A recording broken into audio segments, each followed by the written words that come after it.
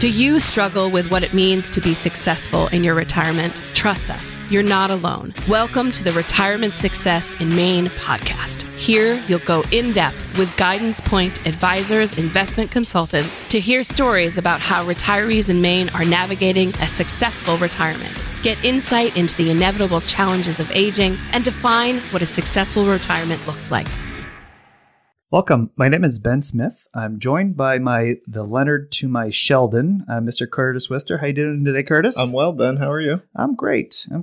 So on today's show, we're really excited to have our partner and colleague, Abby Doody. Hey there. Abby, of course, supports us on all of our clients. We all work together, and she runs a lot of our financial planning for our Maine clients. And one of the things that we've just been noticing as a theme for a lot of our clients out there and people we talk to is this idea of real estate, is that real estate is something that I think people understand as a way to source and fund their retirement, right? Is that they think about this as something that they can buy, acquire, rent out, get income from. And it's another way to kind of thinking about income in retirement to then fund their own success. In this podcast, we try to stay away from the investment stuff, right? It's like, let's get into investment theory and all that. So we don't want to get into that today, but we do want to really get into this idea of why would you do it? What would it mean to do it well? Like what are some lessons to be learned from investing in it? But also as I get to retirement and then into retirement, I'm going to have challenges, right? I'm going to have challenges to how do I think about that? And how do I, when should I be stop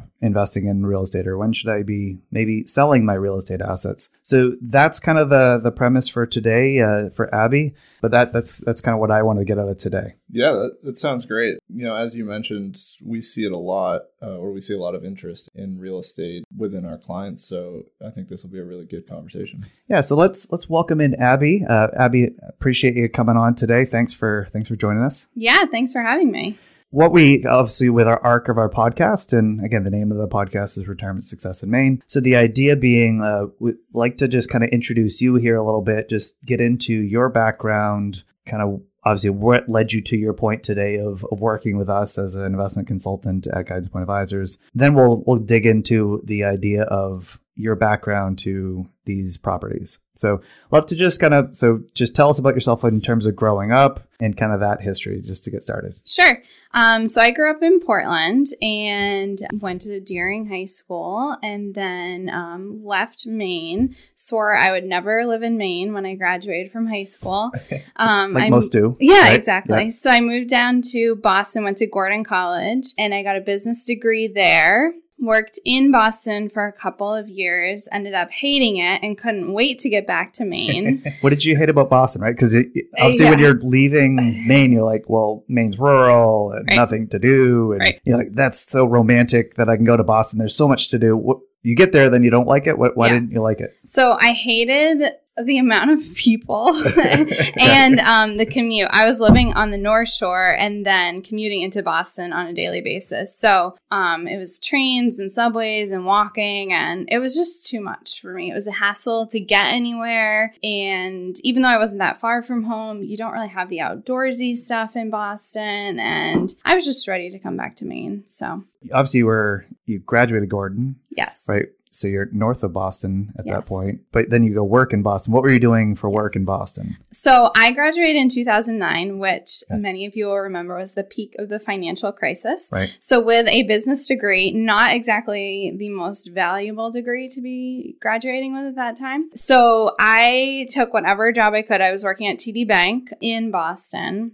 And it was great. I got, some experience in the financial service industry. It gave me exposure to stuff I had never really worked with before. And it was a great first job. So I was working at TD Bank, and then a position came available up in Maine for kind of a promotion to do something a little bit more sophisticated. I would get my insurance license and be able to sell annuities in Maine. And so I had the opportunity to interview for that job and ended up getting it. So it was both a promotion and moving back to Maine. So it was kind of a win-win for me, which was great. So it was career that kind of brought you back. Yeah. What did you, obviously you're kind of recovering from the financial crisis at that point, kind of getting back on the scene in Maine. What was it that you found that made you want to just stay here, right? Is obviously you can get into a career and that can lead you lots of different places, but why was this the geographic center for you?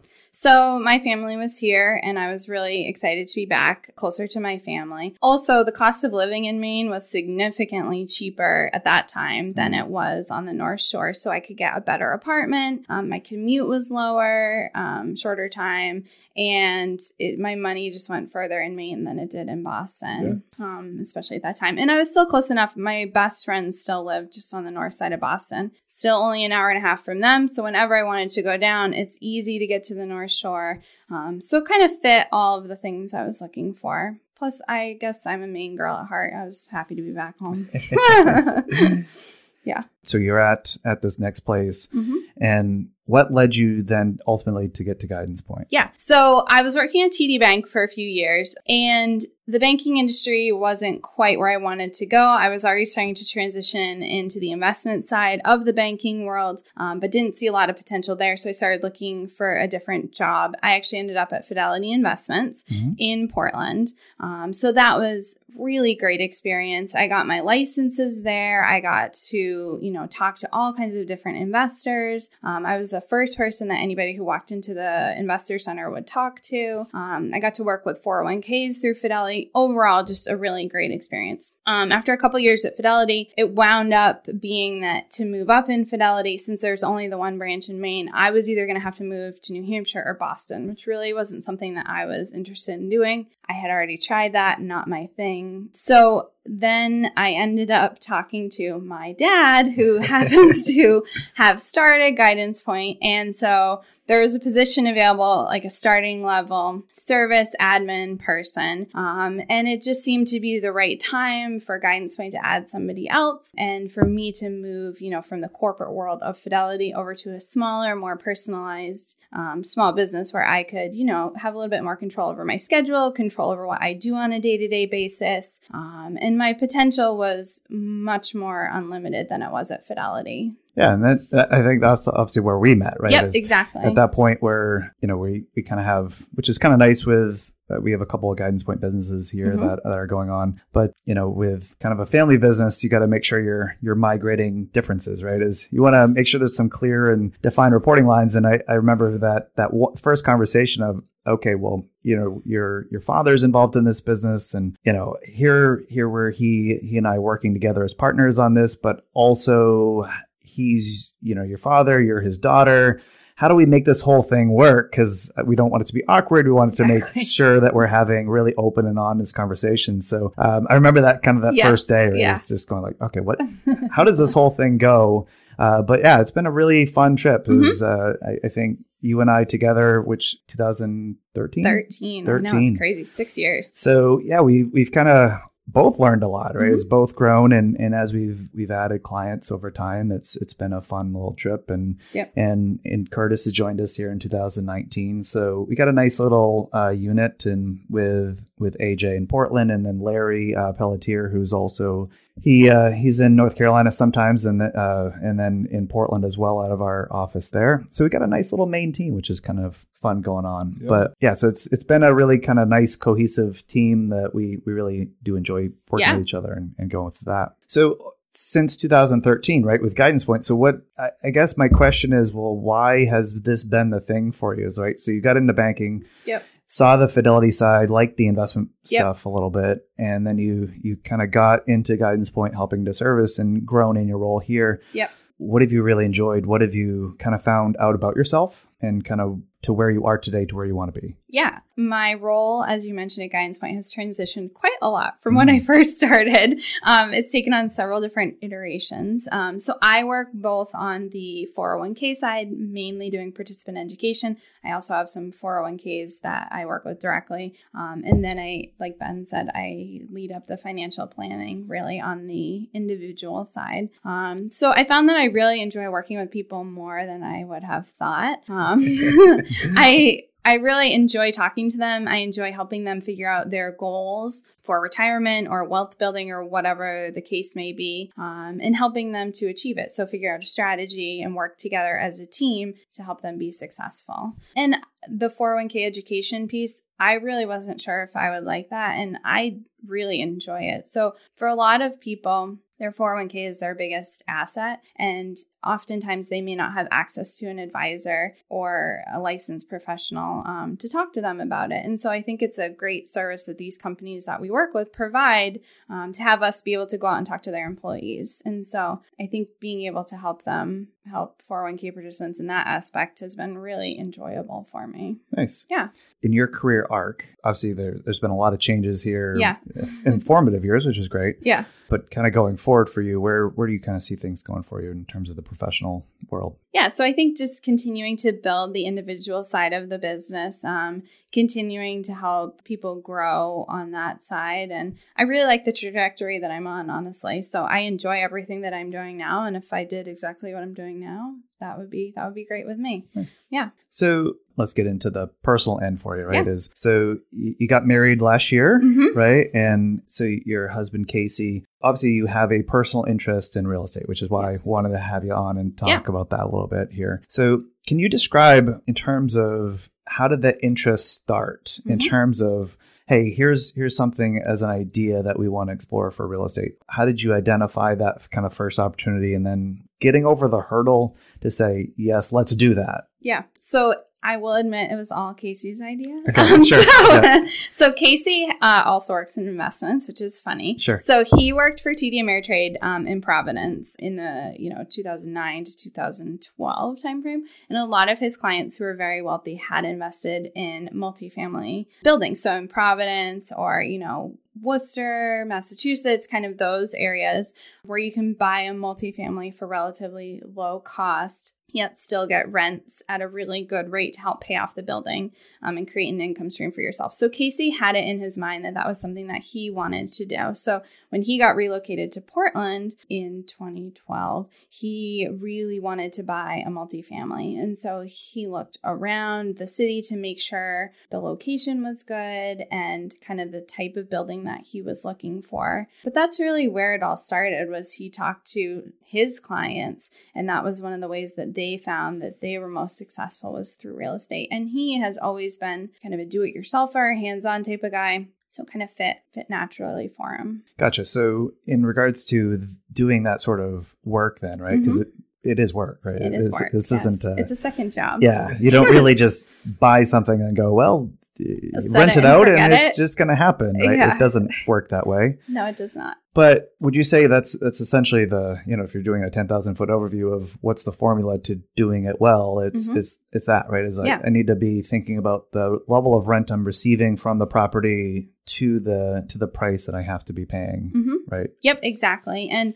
you want to make sure that those numbers work and you have some extra cushion, right? So if you're going to live in it, you want to ideally make sure that, 2 of the units, if it's a 3 unit, ideally 2 of them are paying for the mortgage. So you're living there rent free. If not, then maybe you just, put in a little extra to make the mortgage work. But if those basic numbers don't work, if the building's 3 rents or 2 rents or however many units there are don't cover the mortgage, then it doesn't make sense to do. Right. And then the third piece I would say that's really, really important is the location of the building. So you don't want to be in a location that people don't want to rent in, right? Because you're going to have problem tenants, you're going to have problem finding people, you're going to have keeping tenants.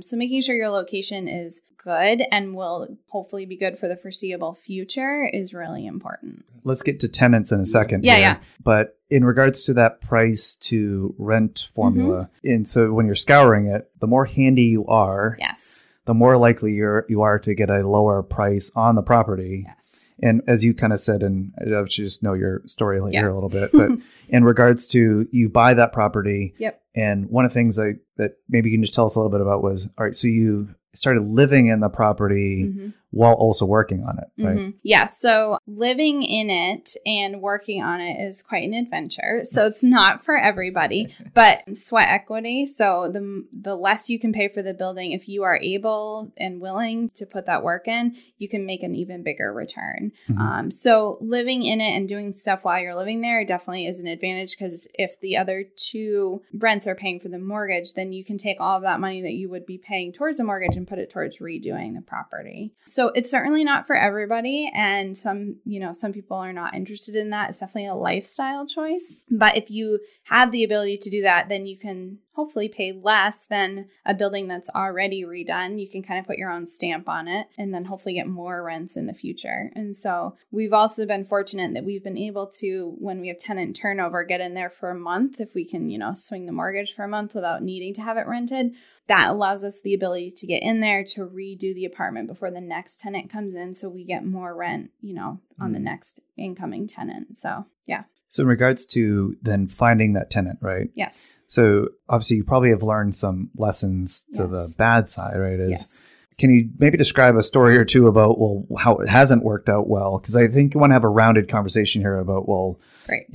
It's not all just great that you always just find the great tenant and they just never have any issues on the property, and they're always paying at the frequency you're asking them to pay, and you don't have any legal issues as well. Right. So maybe what the bad has been for you, or have you learned anything on the bad side to then that's helped you apply it to finding maybe better tenants that are better suited to you guys? So our building is in Portland, which has had exponential growth since we bought it. Right. And so I will say that we have been very, very fortunate with our tenants. And I think it also helps that the owners like us have been living there while renting it out, right? Because as a tenant, okay, my owners or the landlords are on the first floor. Like, you're not going to act up as much as if maybe the whole building is rented.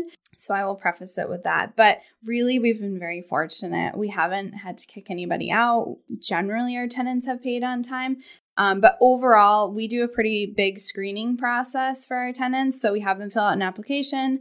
We have them give us the authority to do a background check if we see fit. They put down references. We call them. So job references, their past landlords. And honestly, being in Portland, we do have an advantage. We have had an enormous amount of applicants each time we have an apartment for rent. So having a bigger pool of people to choose from allows you to be more choosy, right? So it goes back to the location thing. We're never feeling like we're in a rush to find a tenant. We never feel like we have to find a tenant. It's a good feeling that you have the ability to pick and choose, which just goes back to why you want to make sure that you're in a good location, right? Because if you're in a location and you only get 2 or 3 applicants and you're feeling pressure to rent to somebody that you may not want to or feel totally comfortable with, that's not a good situation to be in. Sure. The last thing that we always think of is, since we do live there, do we want to see these people every day, right? So, I mean, they're basically housemates to us. And so we want to make sure that they jive well with us and we get the sense that they'll take care of the building. We try and be really flexible with them and meet whatever, requests that they have. So we want it to be more of a partnership. We want them to want to live there rather than feeling like, I'm stuck here for the next year or so. So the more that we can work with people, the better.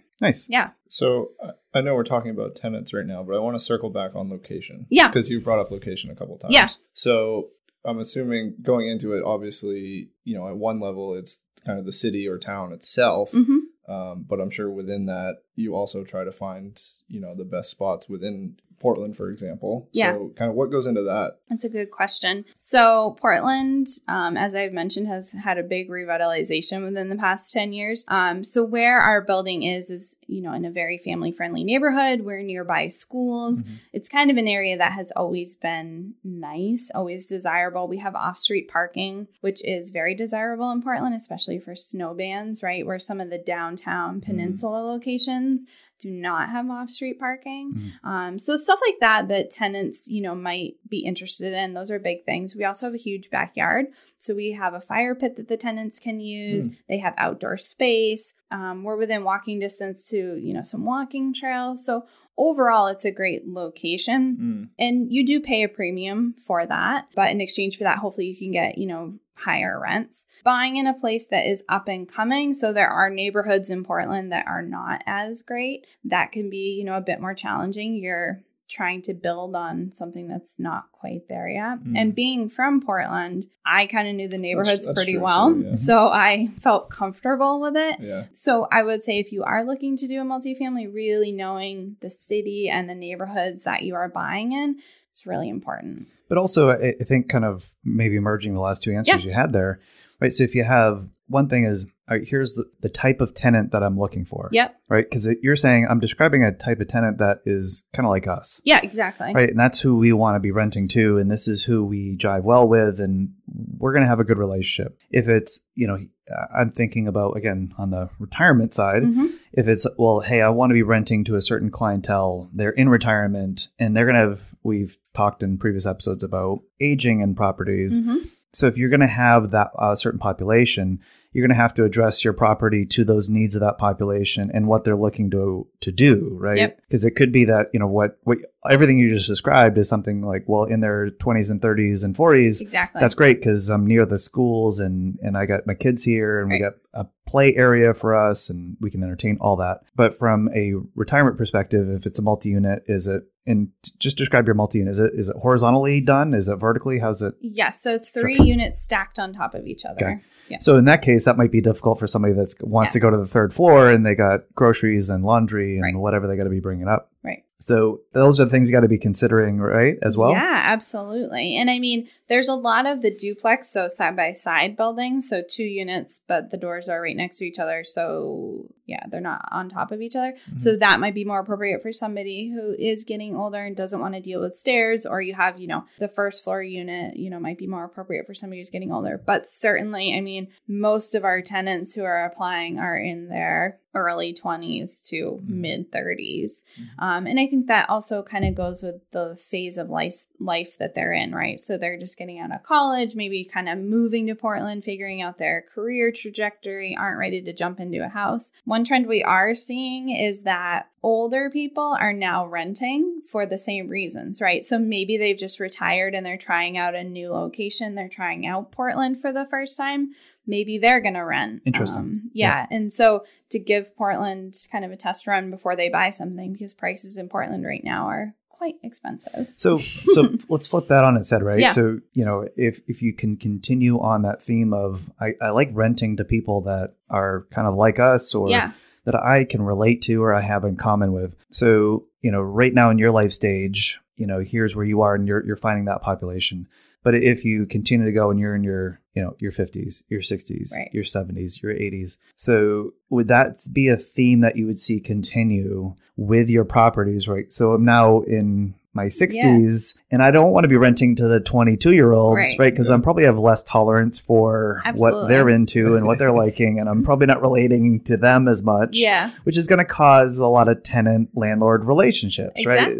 Issues. So is that something that you guys have, and I'm putting in a spot, I haven't asked you this before at a time, but is this something you guys have thought about how are you going to be migrating that population with you instead of, not trying to create problems down the road? Yeah, no, it's a good question. I think our ultimate goal is to not live in the multifamily. So we ideally would like to rent out all 3 units and then move, to another project. Sure. But yes, we always want to make sure the house kind of jives as a unit, because you're exactly right. If you have a 60-year-old living on the first floor and then a 21-year-old on the floor above them, it's not going to work. Right. So if we're in the theme of renting to, young professionals, I think we would stick with that even if we were in our 60s. Okay. The biggest thing is if they have the income to pay for the unit, that's what we're most concerned about. Right. But you know what? If the time comes and the building shifts to be everybody's 60 years old, that's fine too.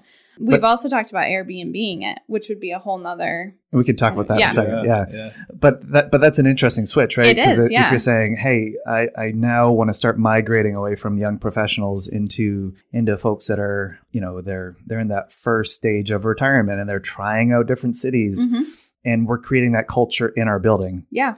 Well, it's not like it's everyone's rents and leases are all up at the same time. No. Right. So that's probably a tough transition moment of, Yes. I know I'm going to have to go through something at this point because 2 people are going to be here for the next 9 months. Right. While this new type of tenant we're trying to bring in, Right. and we need to make sure that whole thing works. Yeah. Right. So that would be a tough thing to be transitioning through that population group, right? Yes, it would be. Yeah. Yeah. And I think we're less picky about, particularly the age or whatever of the tenant. The biggest thing is whether they can pay on time and really afford it comfortably. And so, but yeah, there is certainly a culture to that, especially with a 3 unit. I mean, that's, 6 people living together. Right. And you do see each other on a regular basis. So yeah, definitely something to think about. So we've explored the multi-unit, and that was the first thing for you, right? And before you and Casey were married, one of the things that you guys explored just in terms of your lifestyle, one of the things that Casey's from Caribou. Yep. You're from Portland, but you guys found a love together of the outdoors, right? As you kind of found this, like you love being outdoors, you love doing things. So talk about how that, like you explored that together, you found a co-passion for enjoying certain activities to then going to the next property. Yeah. Casey's big thing before we got married is he wanted each of us to buy a property using our separate first-time home buyers. So you only have to put 3.5% down. There are some conditions to buy your first home.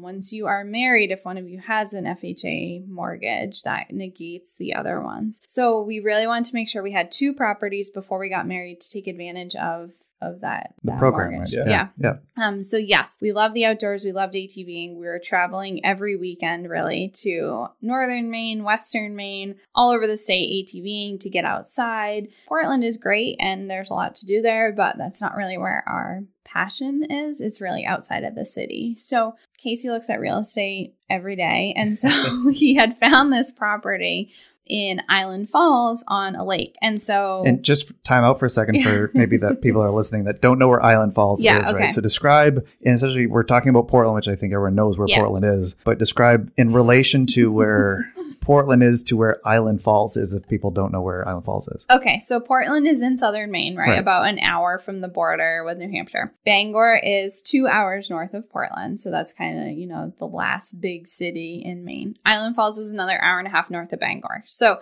total 3.5 hours north of Portland, up 95, right? So Casey's from Caribou, which is 5 hours north of Portland. So Island Falls is kind of a midpoint. But almost, so if you're going I-95, which ends at Holton, right? Yes. So Holton's the last stop at I-95. Yes. So you're pretty close to where I-95 is ending and Holton, right? That's the relation? Yeah, we're about 30 minutes south of Holton. So which again, it's your playground, right? It's where you like to explore and ATV and stuff. Yes. So sorry to pause there, but continue on path. ATVing to the next property. Yeah, so we were ATVing actually for the weekend, and Casey found this property and was like, "Oh, let's just go check it out, see what it looks like." So we went, and it was this beautiful property. They had just dropped the price on it. It's on a lake, and we were like, "Oh my gosh, I can't believe this hasn't been purchased yet." So it had been on the market for 3 years. Wow. So we went for it, and we figured, this was more of a long-term play, right? So the multifamily in Portland is definitely an income-generating property, and we always knew we didn't want to live there full-time. The Island Falls property is more of a long-term, okay, this will be ours, for our lifetime. We can work on it as we have the time and ability to do so, but it's really kind of for our retirement. So any spare time that we have, we want to spend up there. And since the Portland property is always under construction, including our unit, right, the Island Falls property kind of gives us a sense of home. So it's a single family place. That's really where, we feel most comfortable. We can get away from, the crazy world of Portland and work and stuff like that and just kind of disconnect. So a totally, totally different type of property, and not even one that we were thinking about, but we happened upon it and it just felt right. And so, yeah. So in regards to, again, this kind of also being a potential theme for you for property, that, I think a very traditional way of thinking about investment properties and rental properties is, well, you got to go find a tenant. Yep. right? And then lock in a duration of a lease and get monthly rent from that. And that's just the model. Right. But just like what has happened with Uber to taxis, right? Yep. So technology has come in and then changed some of disruption of that market. Yep. So can you talk about, obviously you mentioned Airbnb as a thing. Yeah. So I've never rented an Airbnb. I'll You out myself haven't? right now. So I'm pretty. Oh my gosh. I've not done it. So can you describe, maybe for those that haven't done it out there, maybe it's just me, but could you just talk about the concept of it, maybe from your side where you have a property and you're listing it on Airbnb, how people find it, how people interact with it, how do you get paid? And as a different kind of revenue model for you, in terms of thinking about the property I have, and here's just another channel. So just love to explore that, and maybe how you're thinking about that for whether it be your Portland property eventually, or maybe for this Island Falls property. Yeah. So Airbnb is an app and website that people put their homes or apartments online for rent. So instead of a hotel room, you can basically rent somebody's, house. Like short-term rentals. Right. Yeah. So a weekend away or something like that. But as short as nightly? Yes. Yeah. It depends on the Airbnb rental. Some are nightly, some require 2-night minimum. It just depends. And Casey and I have used Airbnb a lot. We went to Texas last year and only stayed in Airbnbs. So it's a very different travel experience, I will say, than a hotel. Things may not always be as they appear on Airbnb. So I would just say take the pictures with a grain of salt. Just like most things on the internet, exactly. Don't believe everything you see, right? Exactly. So read the reviews well. But Portland, as I've talked about a little bit, is it's exploded in, the tourism and how many people are visiting and living and moving to Portland. And so this whole Airbnb thing has come about in the past few years, where we know several landlords that are renting out their units for $200 or $300 a night. And we're not even in downtown Portland. And so when you do the numbers, right, does it make sense to have a monthly tenant where you get monthly rent? Or does it make sense to do like a 2-night minimum? And in the summer, you might even get more than $300 a night. Because to jump in, right? Yeah. So it's one thing to say, and I'm just using figurative numbers here. Yeah. Say I'm getting $1,500 a month for rent. Yeah. And I can get $200 a night, right? So, doing some rough math, if you rented every night, which most people wouldn't, but say you rented 10 nights for $200 a night. So now I got more money out of this property. But the other part is you got to be thinking about netting it, right? So if it's like, well, now I got to spend a lot more time on property, cleaning and rotating in between stays. Right. I'm running a hotel. Exactly. Yeah. Mentality versus actually. So it is a different business. It's very different. Yeah. And I know cities around Portland have talked about regulating the number of Airbnbs that are available within the city, right? Because it can hurt hotels in the area, or, neighbors don't necessarily want, turnover every night in their neighborhood. So there are drawbacks, and certainly the cleaning and turning over of the unit whenever people leave is a big thing to consider. And on top of that too is, I think if you're renting out, people are generally bringing their stuff into your unit. Exactly. Right? So they have their own furniture. They have their own bed. Right, exactly. They have their own furnishings. Yeah. But if you are then saying, well, I'm going to then rotate into Airbnb, exactly, then you have to make it comfortable, livable, appealing to that sort of price point, so that people do it again and there's good reviews and all that, right, as well? Yeah, exactly. And so there's more wear and tear on your stuff, and it becomes less of feeling like your place, more of, like a place that you're renting. And so it's totally different. We haven't done the Airbnb thing yet. The Island Falls property is another one that would be ideal for Airbnb or any of those sites. So the Island Falls is a single family home, but it's on the lake. So it's on ATV and snowmobile trails. So you could rent it. It is year round as well. And that I think we would do weekly rentals rather than nightly rentals. Which probably from a lake experience. I was going to say that's probably more common. Yeah. It is. It's more of a destination Yeah. versus I'm staying here to do something else. Exactly. Right. Which you're probably going to have different experiences from the very different. But I guess where I'm going with that is, so it's an interesting play of, hey, I could be living here. And then I could say, hey, in peak seasons, or, I'm busy in the summer. I like, or we go to do stuff. And I have a way to have this be an income property, maybe even not just 12 months of the time, right? maybe it's 1 month or 2 months, or you can turn it on or off, I take it as well. Yeah, exactly. So we've talked about, if we're in Island Falls for a month, we could be renting out the Portland unit in the summer for, nightly rentals or something like that. And certainly you can make extra money on top of it. And I'm not sure it would be full time for either property, but there's stuff to consider. Like I said, Island Falls is kind of our home. Yeah. So having people in there on a weekly basis, right? It kind of feels like other people are using your stuff, which is an interesting thing. My parents rented out their camp for weekly rentals when I was in high school and college, and they ended up stopping because it's a ton of work to do it, especially if you are cleaning it yourself. That's true too. You take out, all of your pictures, all of your personal stuff has got to be locked away, and there's a pride thing too, right? There is. You don't want to. You do want it to be a certain level of quality because you want people to have an experience, and you don't want to be embarrassed by an experience. Right. Exactly. That they used your thing and they're like, yeah, it was okay, or wasn't for me, or that was not as clean as it should have been, or those are all anxious things that I think we all deal with about even guests coming over for dinner, right? Yeah. All of a sudden, everyone does the mad rush to clean your house because you don't want it to be anything out of place. I got to have it look a certain way. Exactly. Yeah. So we haven't jumped into the Airbnb thing yet, but we'll see. It's an option, right? So having rental units and different types of property just gives you more options for income, options for what you want to do with it down the road.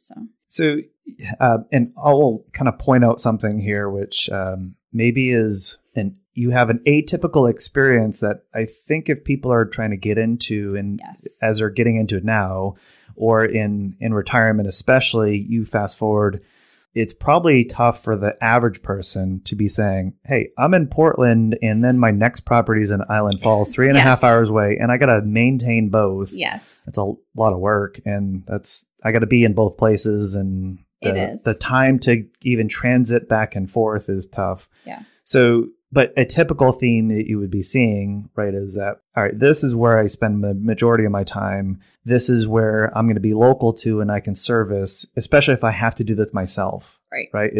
So you generally cluster your properties? Yes. Generally? Yes, that's right. The closer you are to your property, the better off you're going to be. There have been many situations where Casey has had to run back to Portland from whatever location we're in to take care of something. And so when you said at the beginning that it's a second job, it is. Like if something goes wrong with the house, that's on us to take care of. And that's part of being a landlord. So ideally having the properties close to where you live so that you are close to them if anything happens, if you want to work on them, whatever, the better. And Casey and I are both in a very unique situation where we both have the ability to work remotely if we don't have meetings, which again, we're very fortunate, but not probably most people don't have that luxury. Right. So it does give us the ability to be a little bit more flexible in the properties that we buy and the locations of the properties that we buy. But certainly if we're in Island Falls and something goes wrong in Portland, that is a pain. So we are hustling back down 95. So I want to briefly mention and kind of get to the third one. So you just recently got into a third property as well, right? Yes. And I want to move on to the retirement success part here in a second here. But can you just describe, all right, you were at number 2 and now we're like, well, that's number 3. So just quickly describe that part. Yeah. So number 3 is a big old brick building. There's really no other way to describe it, but it's old. It's in a town called Richmond, which is, about 40 minutes north of Portland. It's on the Kennebec River near the Brunswick, Bath, Topsom area, in between there and Gardner, Augusta. So it's really old. It's from the 1890s. It's 5 floors. It's totally gutted at the moment, so it's kind of a blank slate for us. So we're figuring out what we want to do with it. So this may be more of a commercial product. In fact, I think it's going to be. So it will be fun. And Casey is super creative and loves to do this type of stuff. And so it gives him an outlet to do that and to kind of figure out what we're going to do with it. But yeah, this is totally in totally different direction. Right. So we have 3 totally different types of properties, which probably is also atypical. But hey, we're young. So so kind of then go forward here. Yeah. So if you kind of look at this as the master plan, right? And I think where a lot of people start thinking about this in retirement is saying, isn't it great? I can work my professional job, what you're doing now, And what Casey's doing now is, he's got a professional job as well. Yep. And that then at some point, I have an ability to replace some, maybe all if I'm lucky, or to replace some or all of our income using this rental income, in that I can then do the work of just maintaining those properties. Or, maybe I become incapacitated in some way, or I have no interest in doing some of that work. I could farm that out as well and still keep a majority of the revenue. So is there, I guess, strategy for you?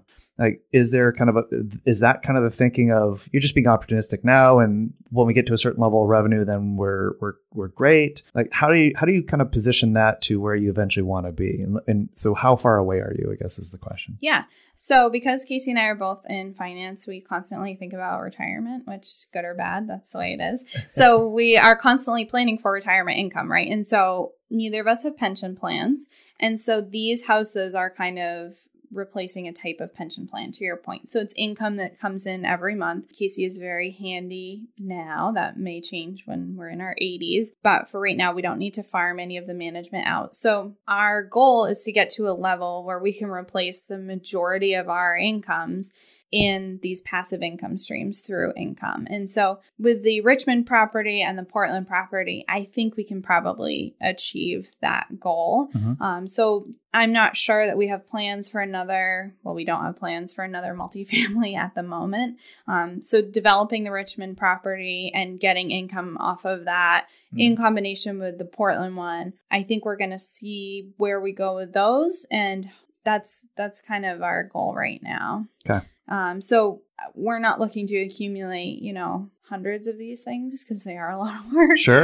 Yeah. And we do have real jobs. And you're doing the work yourself, right? Exactly. Which is very different than, hey, I can do this and I can afford it. And which is why we wanted to have you on the show, from a lot of lenses. Is Maine's a pretty blue collar state, right? It's not all these just very rich developers that can afford to just acquire, and then hire the contractors and everything's done in 9 to 18 months. Right.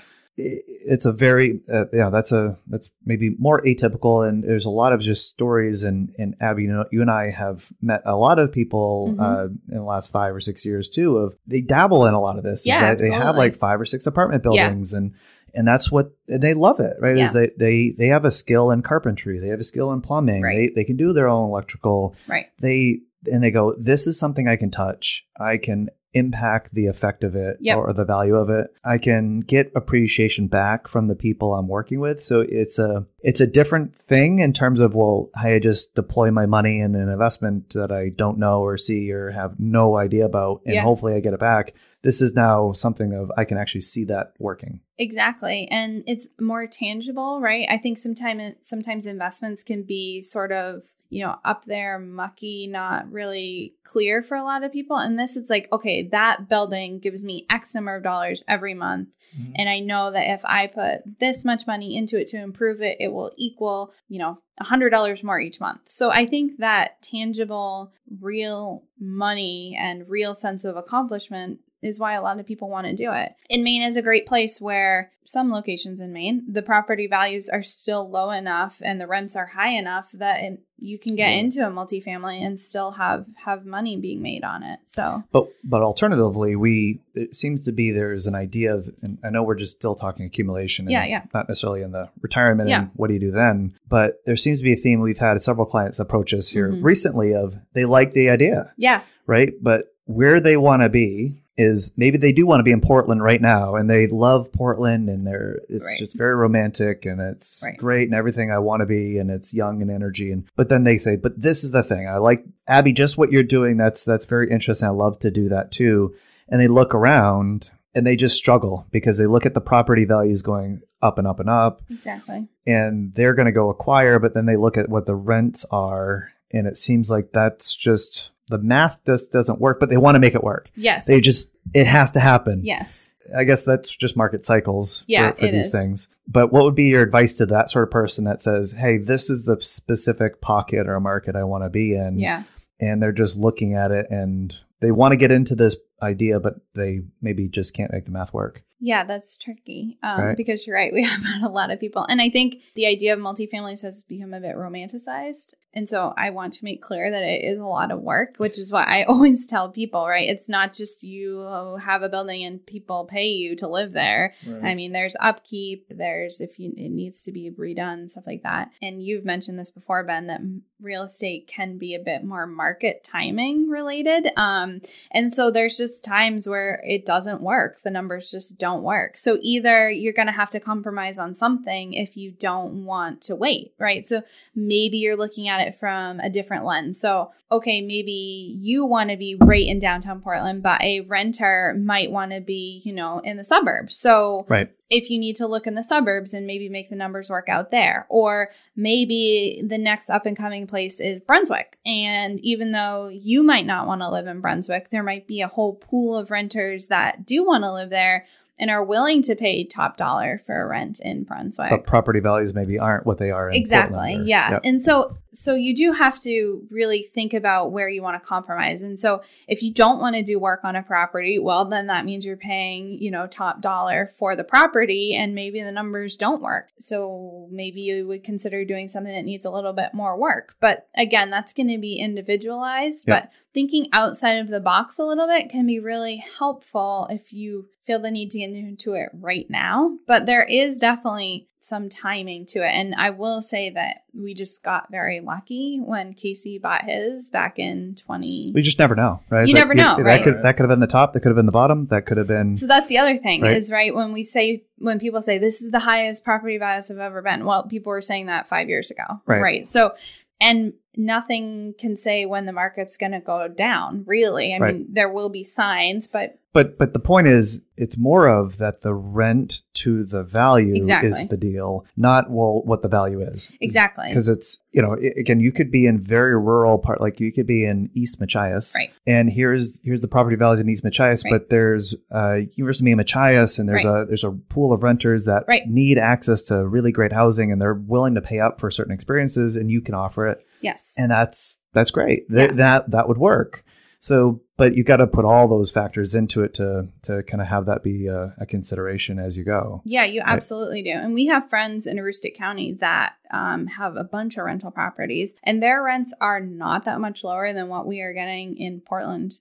And their property values, what they're paying for the houses, is a third of what we're paying. So it's a better, right? It's a better deal. Yeah. But if you're living in Portland, you're probably not going to buy in Presque Isle. Right. So a little bit of it is kind of, location at this point. Right. But- And of course, rents can be transitory, right? Exactly. Yeah. The values are going to be transitory. Rents are going to be transitory. So Right. it goes to your thinking about how much you think that will persist in either side.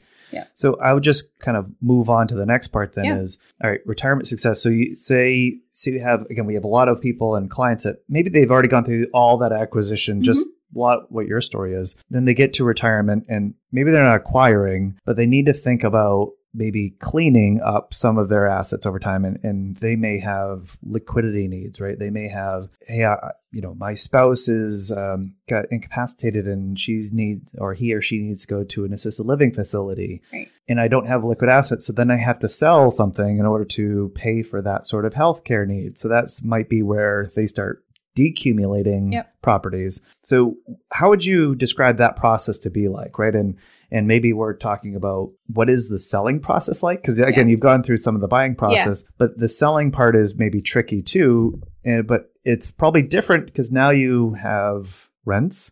Right. So it's now a business that you're selling, Right. not necessarily a property that you're buying, Right. which is completely different permutation. It is. And to go back to the market timing thing, right? So if your real estate really should be a long-term investment. So looking to hold, unless you're trying to flip properties, but a lot of these rental properties, people will hold for years and years and years, right? Mm-hmm. So trying to find the best time to get out can be a little difficult, right? Because if you're trying to sell at the bottom of the market, you may not get the value that you want to get out of the property. So I think making sure that you have a solid financial plan going into retirement, so that okay, worst case scenario, if this property takes 2 years to sell, I have this much liquid net worth saved up in my bank account, right? So that's the tricky thing with real estate is it's not liquid. And so there may be times where it doesn't sell and you need it to sell. So But you're also selling the property, not just based on the property value,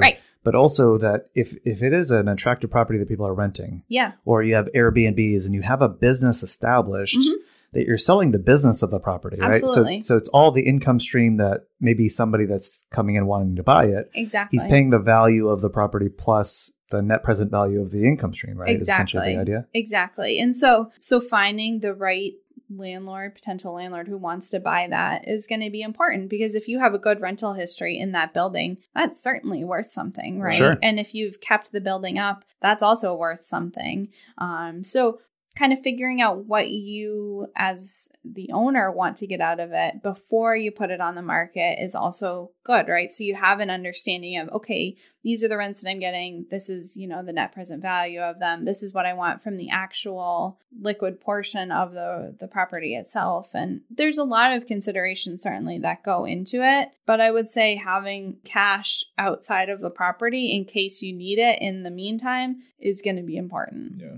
So I guess we're kind of want to continue to kind of get into, and maybe as a wrap up here. All right. So retirement success, again, a lot of people using this income strategy. Then at some point they're going to decumulate. What also themes, again, from the lens of somebody that's retired, and they're saying, hey, I have these properties, and maybe for the majority of my life, I was handy. Yeah. I was able to do all these things. Yeah. I was able to take care of it. How have you seen maybe landlords get into this idea of, say, management companies? Or because I'm thinking about, I need that income to live on, but I'm 78 or I'm 80, whatever that time frame, and I'm just, maybe I don't have the energy, or I'm not physically able to do things anymore, and I need to turn to a solution because I don't want to just sell this. Yes, I can get liquid assets, but I lose the income of it too. So maybe in the near-term step within retirement of hiring a management company, how have you seen people do that? Yeah. And what are some steps to find what you would deem maybe a good management company? Yeah. So my grandparents in Florida, when they were in their late 70s, actually purchased 3 rental units. Okay. And he said, my grandfather was like, I don't want to do any work on them because they split time between Florida and Maine. And so he was like, I am definitely going to have a management company, help me with the upkeep. And so he did his homework and figured out that even with the cost of the management company, he's still getting, a significant amount of income off of these properties. So much so he was in charge of all of them. He passed away a couple of years ago, and my grandmother even kept 2 of the properties because it still makes more sense for her to hold the properties while paying the management company to take care of them. The income from that is still more valuable for her than selling the properties. And she could passively continue to keep her ears open in case somebody approached her and said, hey, I am interested in your property. Would you be interested to sell it? So you can always keep your ears open to it. Right. And that's a good thing, right? You're never necessarily stuck in a property. So if somebody approaches you and the price is right, you can get out of it kind of whenever you see fit. But I think doing your homework, finding good management companies, and making sure that they're working for you, right? Because there's now quite a few management companies in Portland that are pretty big and manage a lot of properties. They may not, though, manage it to the standards that you had, right? So you probably took better care of it than anybody else because it's your property. So I think before you get into a position where you definitely need somebody to be doing that work for you, maybe interviewing some of these companies, going to see some of the properties that they manage, and talking to other landlords who have them manage their property, I think is super valuable, because nobody's going to do it exactly like you, but you want to do it. You want to have a company replicate that as best possible. But it is certainly possible to still make money from the income while paying a management company, if you wanted to. Which it just feels like that's a natural progression. And we talked to a lot of our clients about that is, hey, if this is working for you and that you have a passion, you have a purpose in retirement, and this is something I love to do, and it just gives me something to take care of and to think about and stay active with. And there's a lot of physical elements to keeping up with, right? It's akin to working out in a lot of ways, right? There's a lot of great benefits from having this be that, right? That it essentially becomes that part-time job. Gives me purpose, gives me something to think about, having great relationships with my tenants. I have that social element that we've talked about with a lot of our podcast guests so far, that's a big need. It is, yeah. So that maybe at some point I'm not able to do it in a management company, then again, thinking about then that maybe last trimester of retirement of, hey, I'm not able to do this anymore. Right. That also that somebody else can step in as well if I needed this to have it taken care of for my legacy and that, right? So kind of a nice arc is, which is why we want to explore that with you today, is kind of this kind of going through accumulation all the way down to kind of the overall selling eventually of the property potentially to other people. Yeah. So maybe one last question for you is kind of in terms of you, and Wes brought this up on our first episode, is retirement success in Maine and retirement success for you. He's kind of said, we have the benefit in our seat as financial advisors and financial planners is we get to sit back and kind of see how people are doing it well ahead of us going through it ourselves. Yeah. And say, I like that, or I don't like that. And just what Casey was learned from his clients. Yep. What have you learned maybe about yourself through that? And maybe as the scope of what you're building today for the rental properties, what is retirement success for you in Maine? So retirement success for me is moving to Island Falls and living there and being able to ATV and snowmobile and hike and cross-country ski, at our leisure. Okay. And so I love being outside. I love being active. And so that, to me, having the income, right, from these other properties to be able to do that is really kind of the goal. And so, doing projects that we like along the way when we're older, that's great. But really, that is kind of the dream, is to be able to live in Island Falls. Which is Maine, right? It's like, why are you in Maine? Well, Maine is a very outdoorsy state. Right? Yeah. You get everything. Exactly. You get the ocean, you get the mountains, you get, up north with the farming, you get kind of all the industries and stuff. So which is kind of what's pretty fun for me to see is, you can kind of say, hey, Abby is she's a Mainer, but also she loves being in Maine, right? You had to explore outside of it to see that this is who I am and what I love to be and who I want to be. Right. So I need to be more of who I am and not who everybody thinks I'm supposed to be. And my friends thought I was supposed to be out in New York City and Boston doing that stuff. Right. But who I really am is. Right. A Mainer. Yeah. So that's great. Right? Yeah. So I really applaud you for kind of go through that. Yeah. So I want to thank you for being on the podcast today, Abby. Appreciate you doing this. Love to have you kind of help for co-hosting as well, either between Curtis and myself to kind of step in. But kind of a nice little project we got going on. So appreciate you jumping on and talking about real estate for the audience today. Yeah. Thanks for having me. All right. Take care. So it's really great to hear from Abby today, right? Of course, we work with Abby on a minute-by-minute daily basis here as part of our team at Guidance Point Advisors, especially with our clients in the state of Maine. But one of the things that we were really excited to bring her on the show to get into this theme of real estate. And I think from a retiree perspective, all of us kind of accumulate lots of different things over our lives, whether there's emotions and memories and physical assets and financial assets and things. And sometimes it's just getting to this organization and this purpose around why and what and how. And so we tangentially see Abby and you get to know somebody as you're working with them. So it's been a nice theme is kind of see her going down this road. And, Curtis, you and I talk about, well, that would definitely not be me. You're not going to find me swinging that hammer and trying to fix stuff. But for them, for Abby and her husband, Casey, that really works. Yeah. And I know for a lot of our clients, that's in their blood too, right? Is they're handy and they like using their hands and they want to see this tangible property and asset. But for kind of this idea of we wanted the audience today to get out of this, again, getting into real estate, like why that might be something. And you might be thinking about that today of I'm pre-retirement or I'm in retirement and why would I consider it? And what sort of things would I consider in accumulating properties? And then the flip of that, right, is what sort of things do I need to be thinking about when I exit my property, right? And because it is a business, it's not necessarily just a house or just a piece of land. So there's something different to that as a thought process.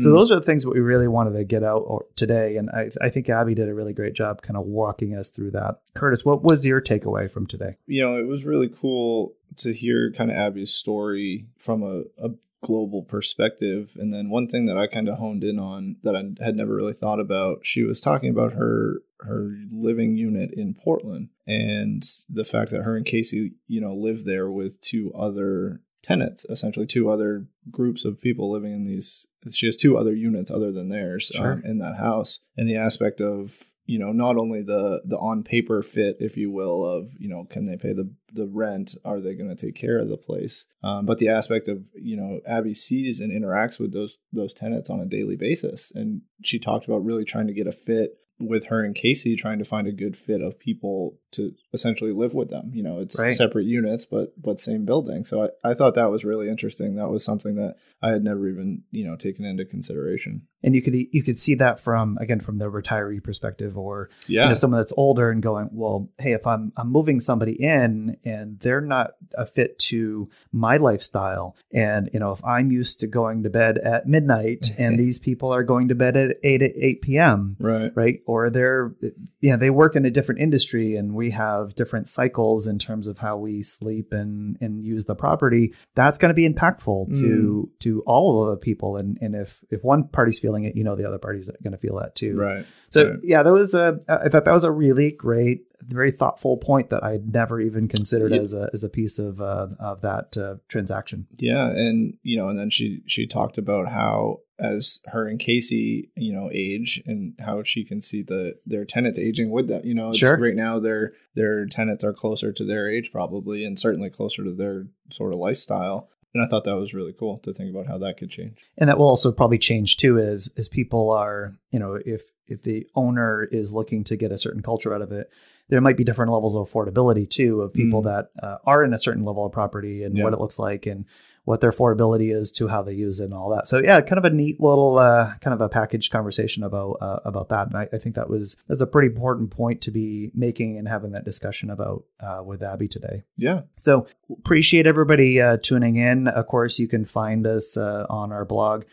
This will be episode 6. So if you go to blog.guidancepointllc.com/6, so you can find this episode with all the resources and things that we talked about today. If you have any questions, I'd love for you guys to reach out. But until next time, we'll keep on finding your retirement success.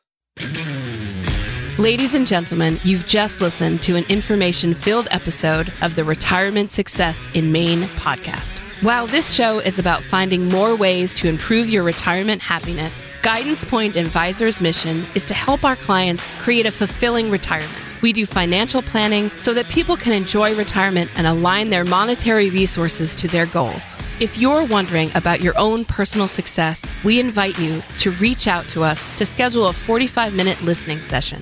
Our advisors will have a conversation with you about your goals, your frustrations, and your problems. Make sure you check out Guidance Point Advisors on our blog, Facebook, and LinkedIn. And you can always check out more episodes of this podcast on iTunes and Spotify. And of course, keep on finding your retirement success.